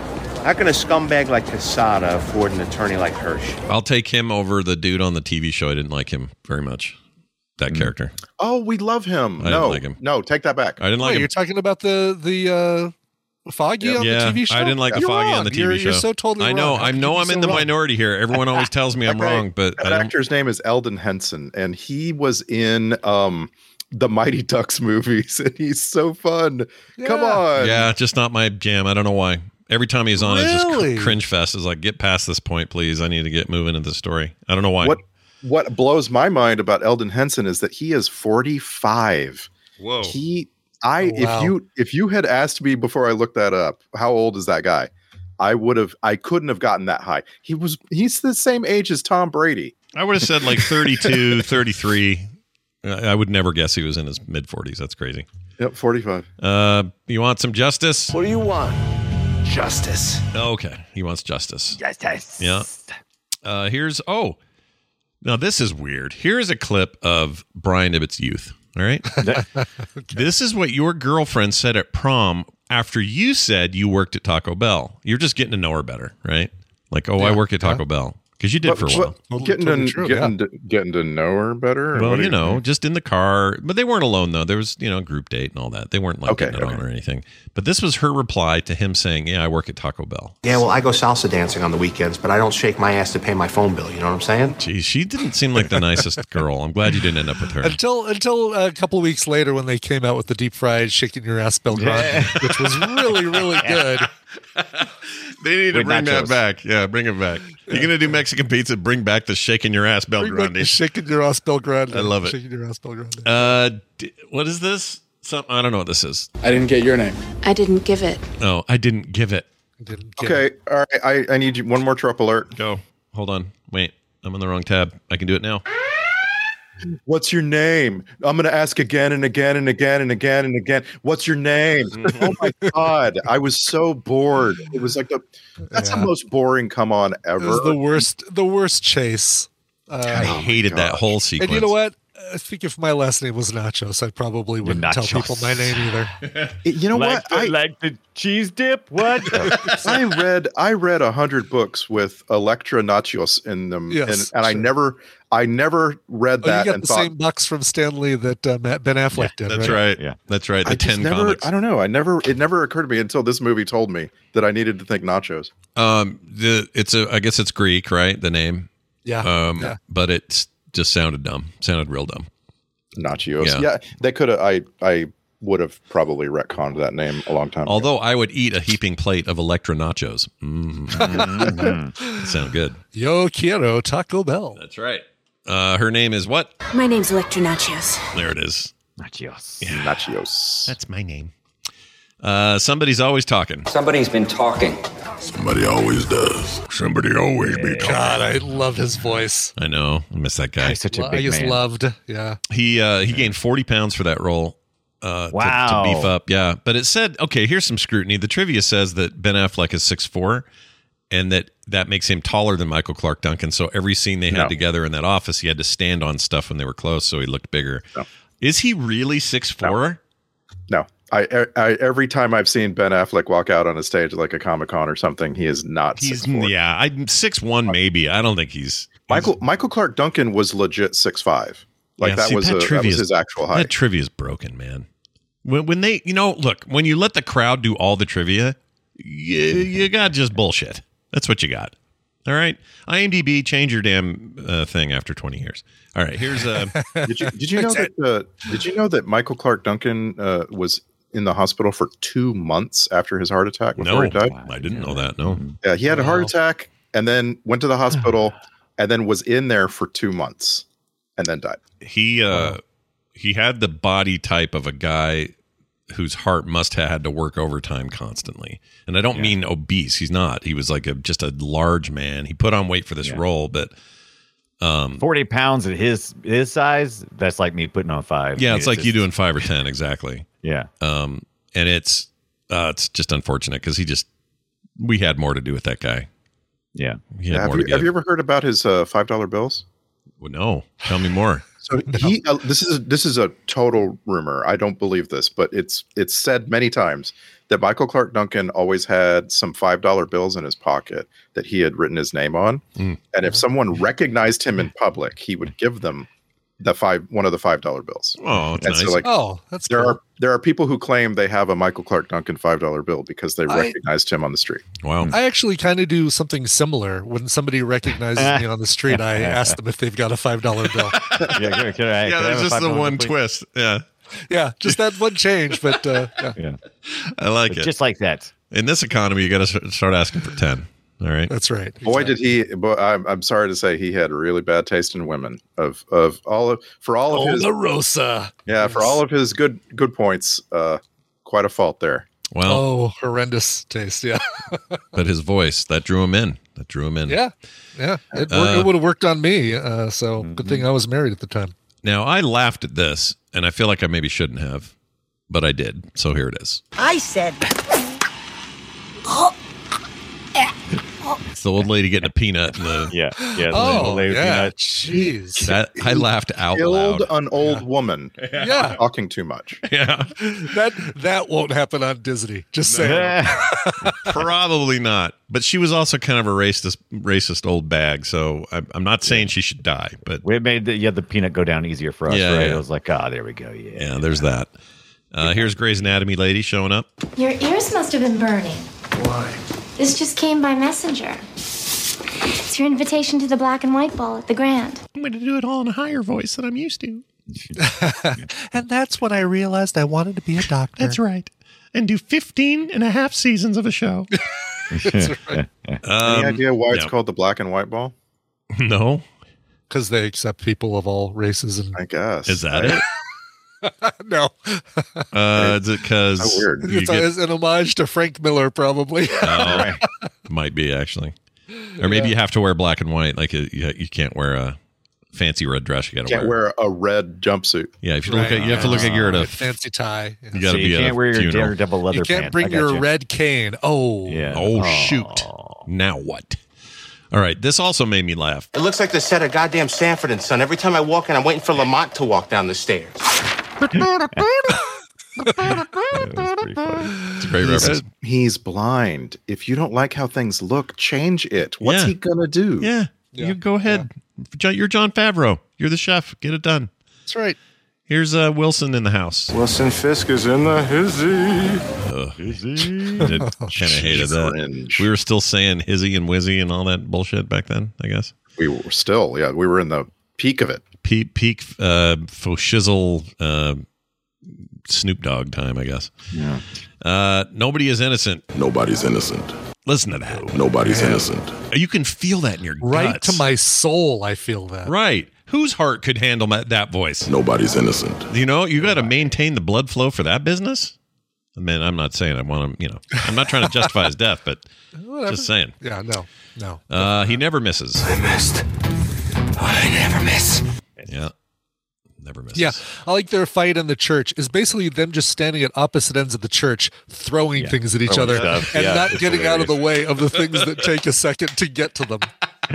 Yeah, like the dog pan or whatever it was he threw at him, or the holy water thing. The holy water frisbee dish. It's like he was dodging bullets earlier. What is wrong with you right now? How did you miss the bowl? I know, just sitting there. Is it ring as it flies? Yeah. As I said in my greeting, nobody brought a gun to a knife fight. Like one person. It just takes one person to end all this. Yeah, we'd be done with it. All right, here's Kevin Smith doing his thing. Are you ready to see something really, really cool? Yeah. Yeah. Shoehorned in. Yeah. It was Kevin Smith. That's fine. Yeah.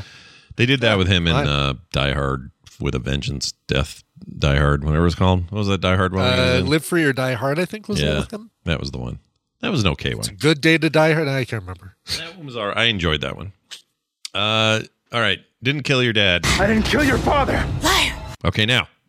Liar. I'm going to play that one more time. I didn't kill your father. Liar. And I'm going to take that last part Liar. and play it all the time. Liar. Liar. Liar. Isn't that weird? Liar. It is weird. I don't like it. Liar. I hate it, actually. I would do another take.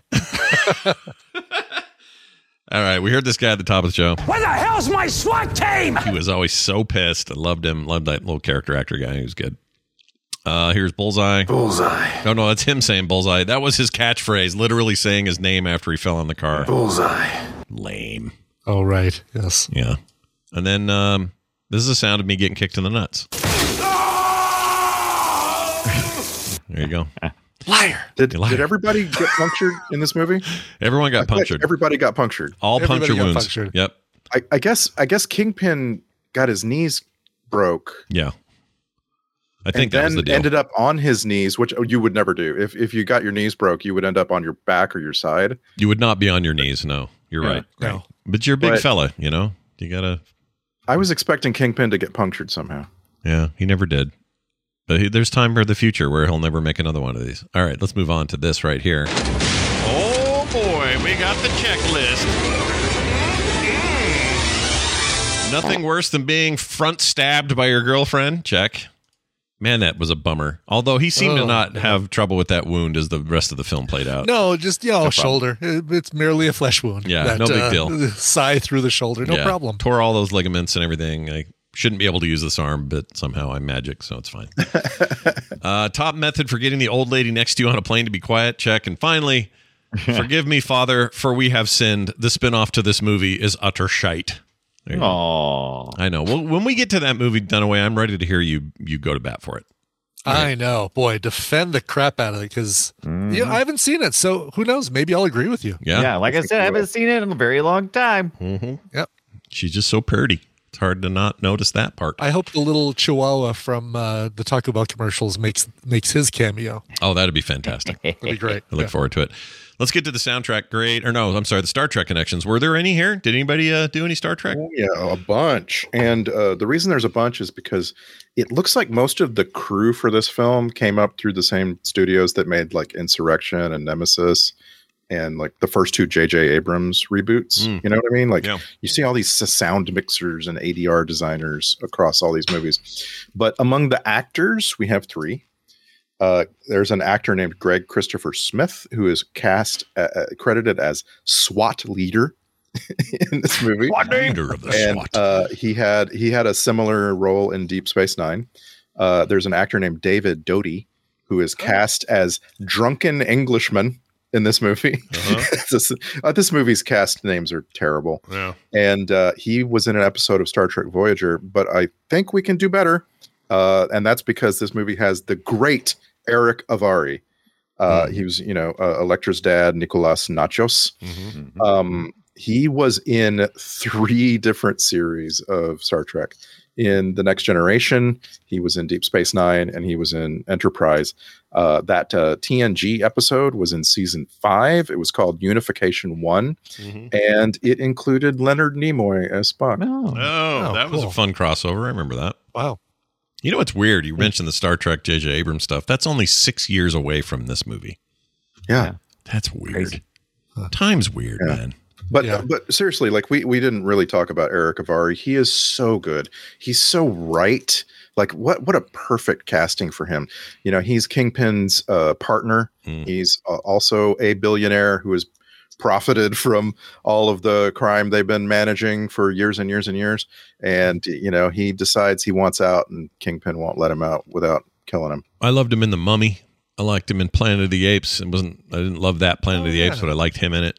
That was the remake one, or the Tim Burton one. He does all kinds of voice acting now for video games. He's in Destiny 2, I guess. Some other stuff. That guy's great. I like him.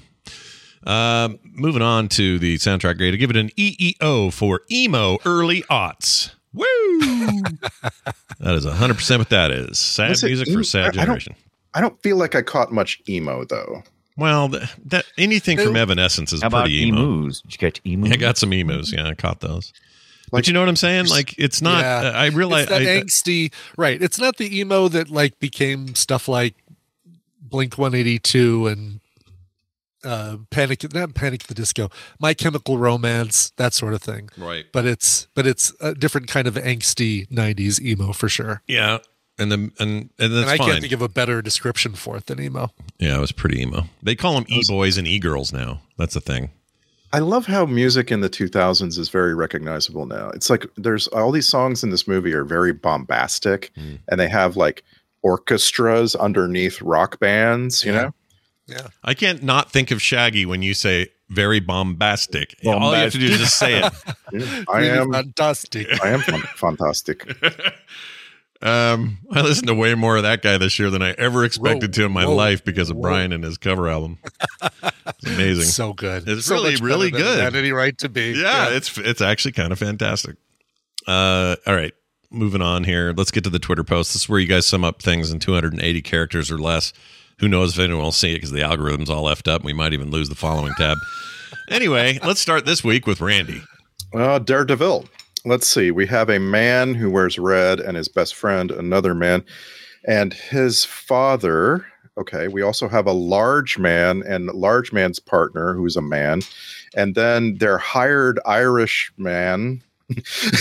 And there's a man who's kind of like showing up late wearing glasses, and exactly one woman, just like a Saturday Night at Ebbett's house. There we go. First one of the year. Yeah, I felt the lead up coming, but I just wasn't sure. I did. It's hurting. I love how you and a big plate of nachos. Yeah. Did anybody else have a moment in this movie where you were like, oh, and then they brought in Kevin Smith? They couldn't have put any other woman in this movie. Hey, look at Ellen Pompeo working behind a desk. They had a woman pouring coffee in the diner.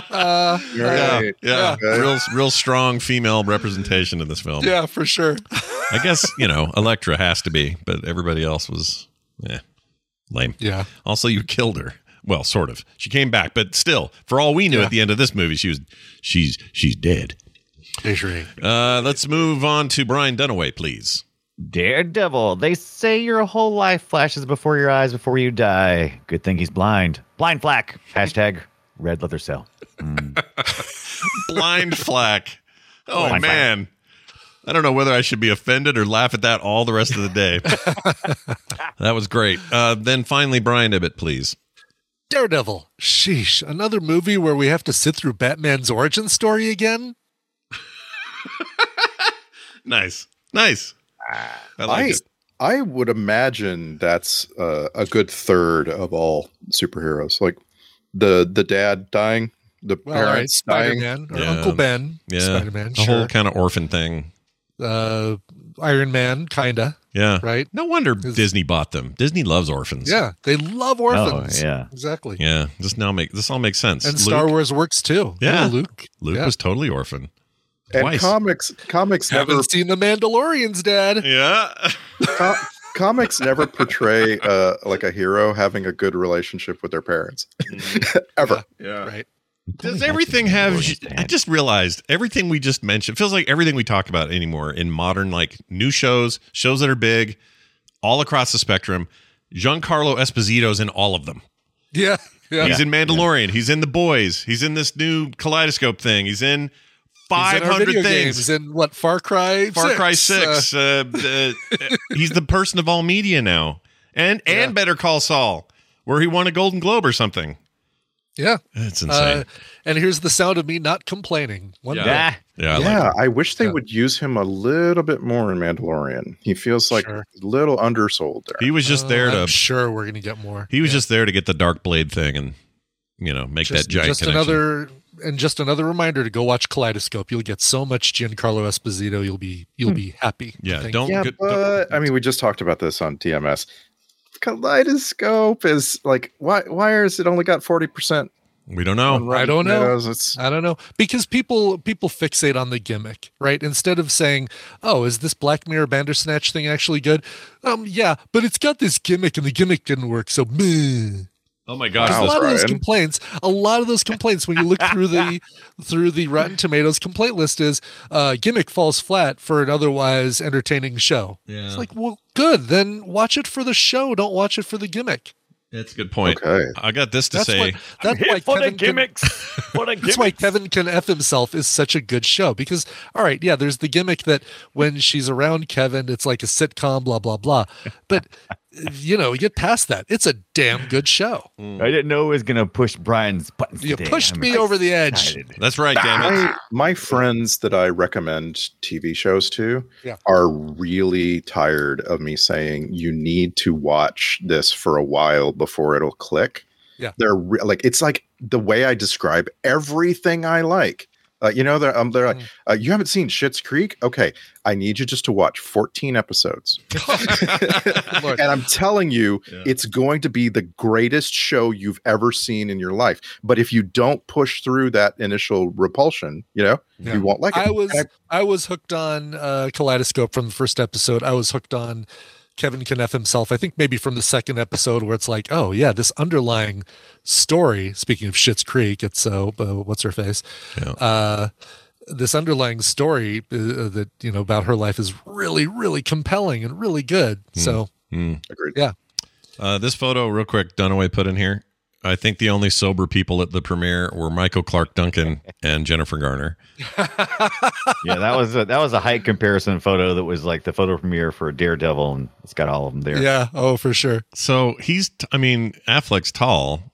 From that picture, he looks like he's not quite as tall, but pretty close. But then I thought he also is hunching, I think. He must be. But also I thought Colin Farrell was shorter than he looks here. He looks like it, right? He looks like he's a stocky, a little fiery, tiny little guy. I don't know. And I'm sorry, but Jennifer Garner, if you've got a no nudity clause in your contract, you probably shouldn't be wearing something like this. I think that's where she's got her weed in there or something. There's some little bulgy thing that isn't a normal nipple. Piercings or something? She doesn't seem like the piercing type. No, those like little wishbones or something.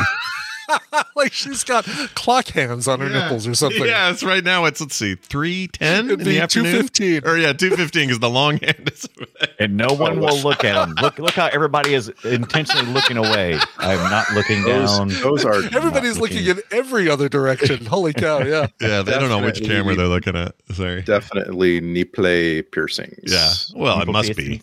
It must be, but they're weird looking. Yeah. Anyway, all right. Nicely done, everybody. Brian, did you, right? No, I forgot where we were. Yes, you did. You did me. I want to make sure I don't miss it like last week. I felt bad. It was a really memorable joke about Batman's origin. Yes. Oh, right. That was just a while ago. That's all. Where are we now? We're doing this now. This is alternate titles. This was almost called Harry Potter and the Magical Sprinkler Office. That didn't quite stick, so they didn't go with it. Instead, they almost went with Ride Like the Wind, Bullseye. Get it? Because from there's nothing really to get. It's just a use of a term from another movie. Let's get to the emails real quick. We got emails from listeners all the time. Filmsack@gmail.com. I got one here from Dave. He says, hello, team. Greetings from Down Under. Longtime listener, first-time poster. I just wanted to add some scrutiny. I've distinctly heard Scott twice refer to Brian De Palma as the director of 8mm. For all of his flaws, De Palma is a bold, competent filmmaker, as you yourselves pointed out. The person responsible for this shit show that was 8mm is none other than Mr. Batman and Robin himself, the late Joel Schumacher. Just setting the record straight. Love the show. Keep up the terrific work, Dave. Yeah, I have, for whatever reason, I stand corrected. I could have sworn that was a De Palma joint. I never bothered to look it up. When we see that movie finally, I'll know. But in my head, that's nothing to do with Schumacher, and I don't know why. But he's right, 100%. Do you want to sack it? Yeah. Oh yeah. Hell yeah. We should do 8mm. Yeah. In fact, I think it was on the list before and it got pulled because it dropped off of streaming or something. So we should do that sometime. Is it out? Is it available? It is not available right now, and neither is Jiggly, by the way.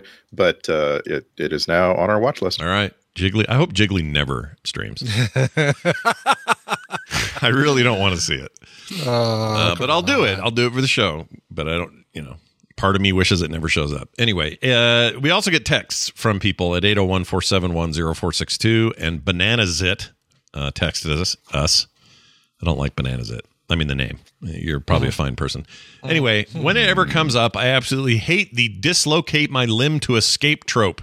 As somebody that receives surgery to stop getting dislocated, the amount of pain one receives when that happens is excruciating. It would not be able to get up or continue doing physical activity immediately afterwards.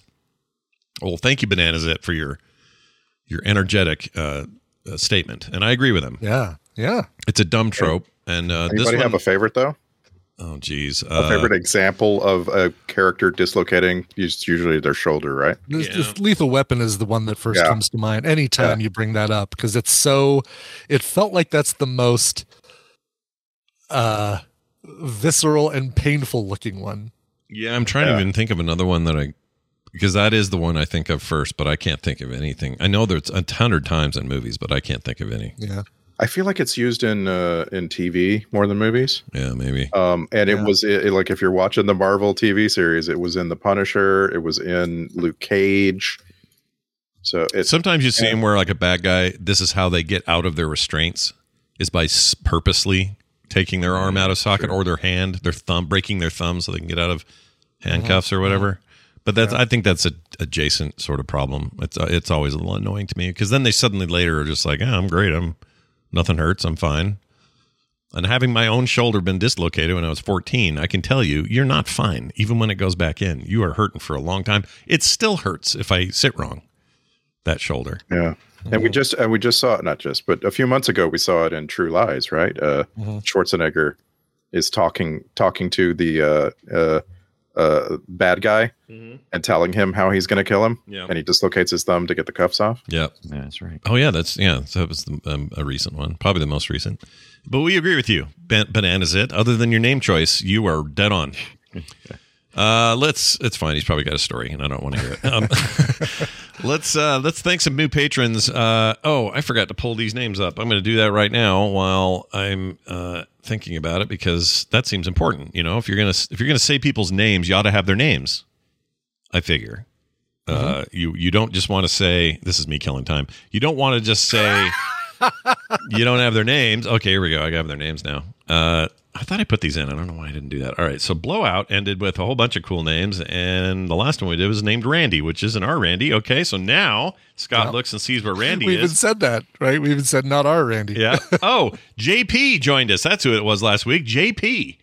Not JP, which is a guy in our community, but a different JP. And we're really glad to have him on board. Yeah, it's a lot of JPs. Seen him around quite a bit. Really glad to have him here. If you like bonus content every month, like the episode I just put up with Brian Dunaway, Going Deep, yesterday, in fact, then you'll love what we do here. And we do it every month. One of us will take a turn every month and put up some bonus content. Every week you get bonus pre-show content. And you get all sorts of other cool stuff, including signed art from me in the mail and other benefits. No commercials ever. So go check it out. Patreon.com/FilmSack today and join up. That's patreon.com/FilmSack. And in fact, I'm feeling generous. The next number of people, however many it is, between today and next week that sign up as brand new patrons. And I'll include JP. You know what? JP, you're included in this. Oh, you just made it in, JP. So the next 11 of you, including JP, so 10 more of you, the next 10 more that join up, at whatever level, it doesn't matter, I will mail to you, even if you live in a far-off land, the official FilmSack die-cut sticker and a few extras. That's coming into you for no reason, just for niceness, all right? At any level, you know what, Scott? We didn't talk about this beforehand. I'm going to add for the next 10, I'm going to add a video cassette magnet thing. Oh, my Lord. Oh, I love my video cassette magnet. If they're in the U.S. Sorry, okay. All U.S. people, magnet included.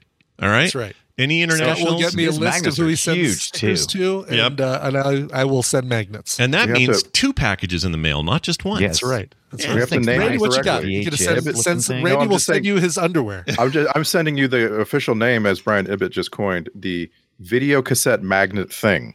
That is right. Per name. Yes. Of that thing. Official. No, that's good. That's good marketing. I like it. Anyway, that's a promise from us to you, plus all the other great reasons to join up. So do it today. That's patreon.com/FilmSack. Our next movie will be, finally, after all these years, finally, Strange Days is streaming on HBO Max, and we're going to watch the great Catherine Bigelow film Strange Days, science fiction dystopic future business, set in the year 1999, made in the year 1995. Ray Fiennes, that's us right there. I know. It's the one problem with it is it really assumes a lot about 5 years of progress in technology. But anyway, I love Strange Days. At least I think I do.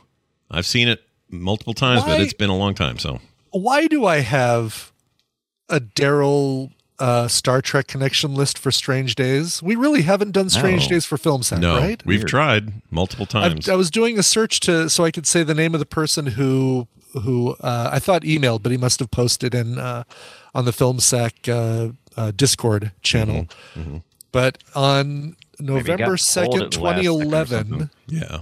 I think Netflix maybe had that's it. November 2nd, 2011. He sent us a Trek Connections list for Strange Days. So, Randy, I guess I'll forward this to you. And also I'm a horrible creature of habit. When I do a show long enough, when something changes, it's easy for me to forget. So I'm going to play something now, and I'm going to go back and put it in post where it should be. And that's the return of Scott Fletcher. Listen to Daredevil. Yes. A man blinded by toxic waste, which also enhanced his remaining senses, fights crime as an acrobatic martial arts superhero lawyer. I feel bad because I didn't put it in the right place, but those listening at home, you heard it when you should hear it. But the reason we don't talk about it is because I forgot to put it in, so it's happening in post. And it's important because he's going to do these reads like he used to do for descriptions of the film moving forward. And it's we love having Fletcher back. So I just don't want to make this seem like a small thing. It's a big deal. Yeah. Okay. Huge. We love Scott Fletcher. Huge. And he reached out and says, I want to do those again. I said, hell yeah, dude.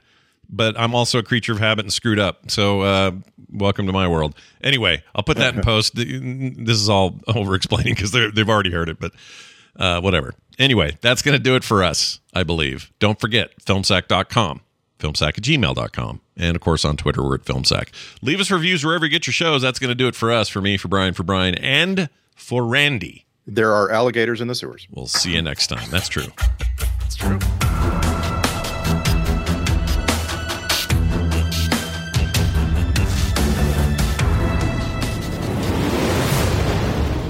This show is part of the Frog Pants Network. Yes. Get more at frogpants.com.